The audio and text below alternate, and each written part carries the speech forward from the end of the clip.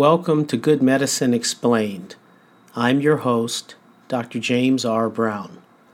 This is episode number 8 of Season 2 for the week of August the 8th, 2021. Greetings again to my regular listeners and to any new listeners to this podcast. It's been 2 months since my last podcast.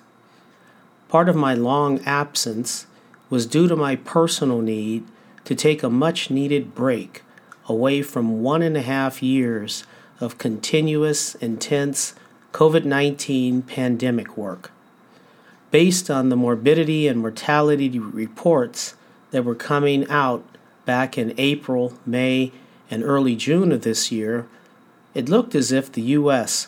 was finally going to get the upper hand on managing this deadly virus. But, as it turned out, in July, we watched all our gains get wiped out as a huge portion of our citizens ignored the clear and overwhelming scientific evidence that the coronavirus vaccines were effective in saving lives. As of the time I'm recording this podcast, there's been a total of 616,000 Americans who have died from the coronavirus infection. In my home state of California, a total of 64,732 Californians have died from coronavirus infection. It's hard to find a person today who doesn't personally or indirectly know of someone who has fallen victim to this deadly virus infection. Thus, the other reason for my extended absence has to do with my personal disappointment and disillusionment with what the U.S. medical effort is really all about. Speaking for myself, as a physician who has dedicated my professional life to helping folks recover from injuries and illnesses and disease of all sorts, I now feel the exhausted firefighter being asked to risk my life to rescue someone who refused to heed the warnings to safely evacuate. I feel like the paramedic who comes to the scene of a high-speed car crash to find that no one was wearing seatbelts. I now know what it feels like to be an Afghani interpreter who risked their lives to help save American soldiers fight the Taliban, only to be left behind to fend for themselves as the American fighting forces leave you behind. What exactly does the American public want and expect from the medical professionals? Should we abandon the current healthcare system in favor of DIY medicine? Does the internet and social media and Dr. Google really treat and heal people better than we do today? I would argue that a major impediment to good, consistent medical care has to do with who is the authority providing information. Medical information and guidelines that vary and come from multiple sources, the CDC, NIH, the Surgeon General, Harvard Medical School, etc. They all have their own data sets and recommendations.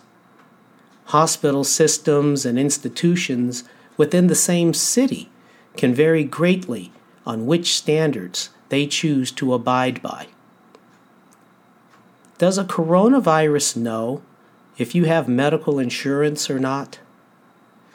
Does the virus know the difference between a $10 bill versus a $100 bill or a credit card?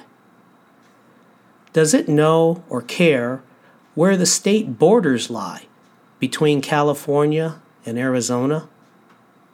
Does the virus know or care whether you are straight or LGBTQ? Does it know or care what your political preferences are? Does the virus know or care if you're an atheist or agnostic or have any religious affiliations?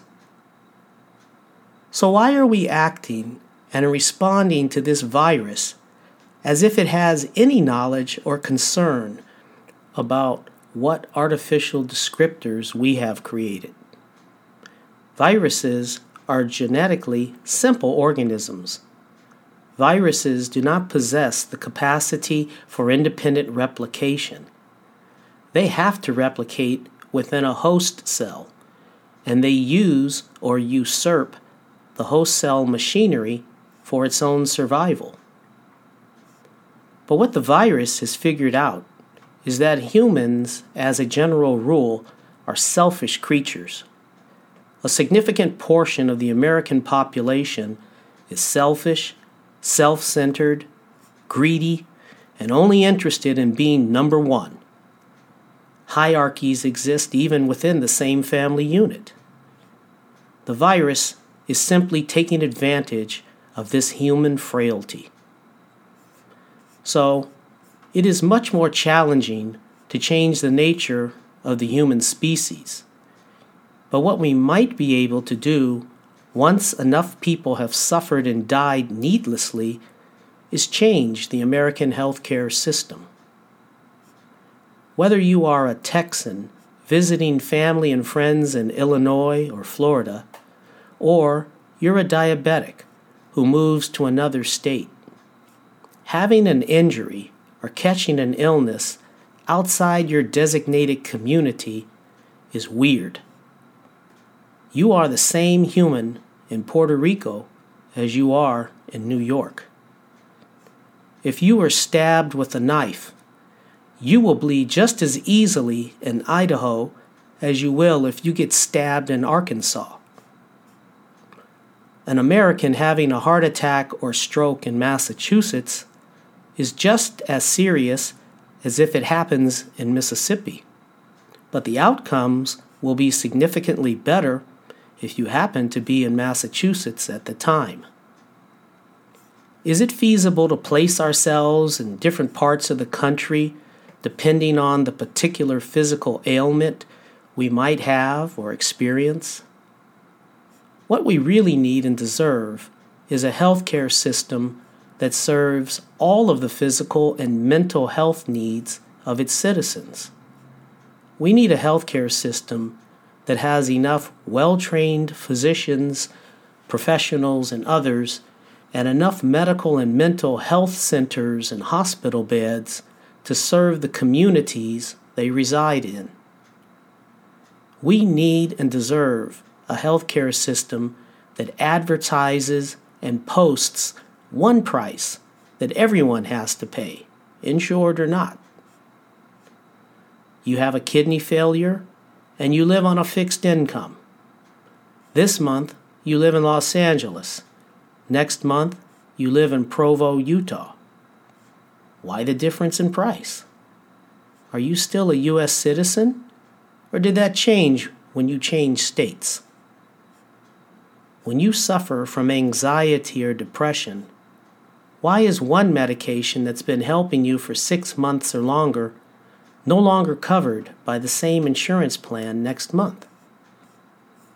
The answer to my many questions and the frustrations I experience working within this very inefficient healthcare system is that we, as a nation of humans, are not willing to press the reset button for the 21st century. We are living on the same planet, revolving around the same sun, experiencing the same cosmic events. What difference does it make if you live on the 3rd or 4th floor versus the penthouse when the foundation of the building is eroded and broken? There are 79 years left to this century. Don't you think we should be living in the present and not in the past century? Or maybe the social experiment of mixing culturally diverse people under a democratic form of government has peaked. Maybe the social experiment has sapped us of our common sense and rational thinking. If only we had the collective will to adapt and improve our way of living. Maybe the virus is smarter than we gave it credit for. Maybe we are witnessing nature's correction, and the virus is now the superior life form of this planet. The take-home points that I want to make from this discussion include, number one, the increase in coronavirus infections is now a man-made problem. Number two, the current American culture and willfulness to selfishly exercise individual freedoms over community and country is enabling the virus to persist and mutate. Number three, science and intellectualism is taking a back seat to popular social and political influencers. And number four, America needs a modern healthcare system that is equitable to all its citizens. If this particular topic or any of the previous episodes have provoked questions for you, be reassured that I do regular Q&As on my Instagram account at jrbrownmd, where you may submit your questions there through direct messaging. However, I emphasize that I do not serve as a replacement or substitute for your own personal physicians, nor do I provide individualized consultations outside of my practice. As I regularly do, I'd like to take this opportunity to thank my podcast team, Lauren and Natalie, who really are responsible for making this podcast and all my social media possible. Until our next opportunity, may you be happy, may you be healthy, may you be loved, and may you have a peaceful heart.